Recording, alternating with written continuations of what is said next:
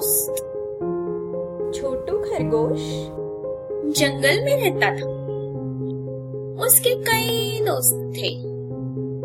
उसे अपने दोस्तों पर बड़ा गर्व था। एक दिन छोटू खरगोश ने जंगली कुत्तों के जोर से भौंकने की आवाज सुनी। वह बहुत डर गया। उसने किसी की मदद लेने का फैसला किया। वह जल्दी से अपने दोस्त बारहसिंगा के पास गया। उसने कहा, प्रिय मित्र, कुछ जंगली कुत्ते मेरा पीछा कर रहे हैं। क्या तुम अपने तेज सींग से उन्हें दूर भगा सकते हो? बारहसिंगा ने कहा, हाँ, यह तो मैं कर सकता, लेकिन अभी तो मैं व्यस्त हूँ।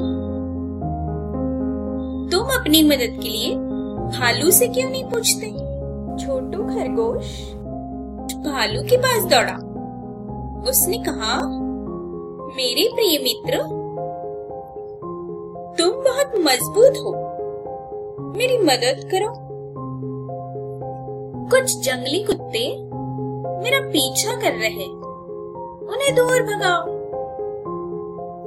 भालू ने कहा, मैं माफी चाहता, मुझे भूख लगी है और मैं बहुत थक गया हूँ। मैं कुछ खाना खोजने के लिए जा रहा हूँ। तुम मदद के लिए बंदर के पास जाओ।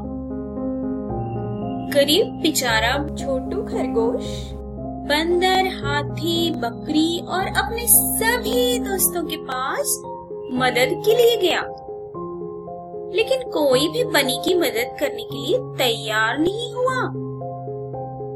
छोटू खरगोश इस बात से बहुत दुखी हो गया।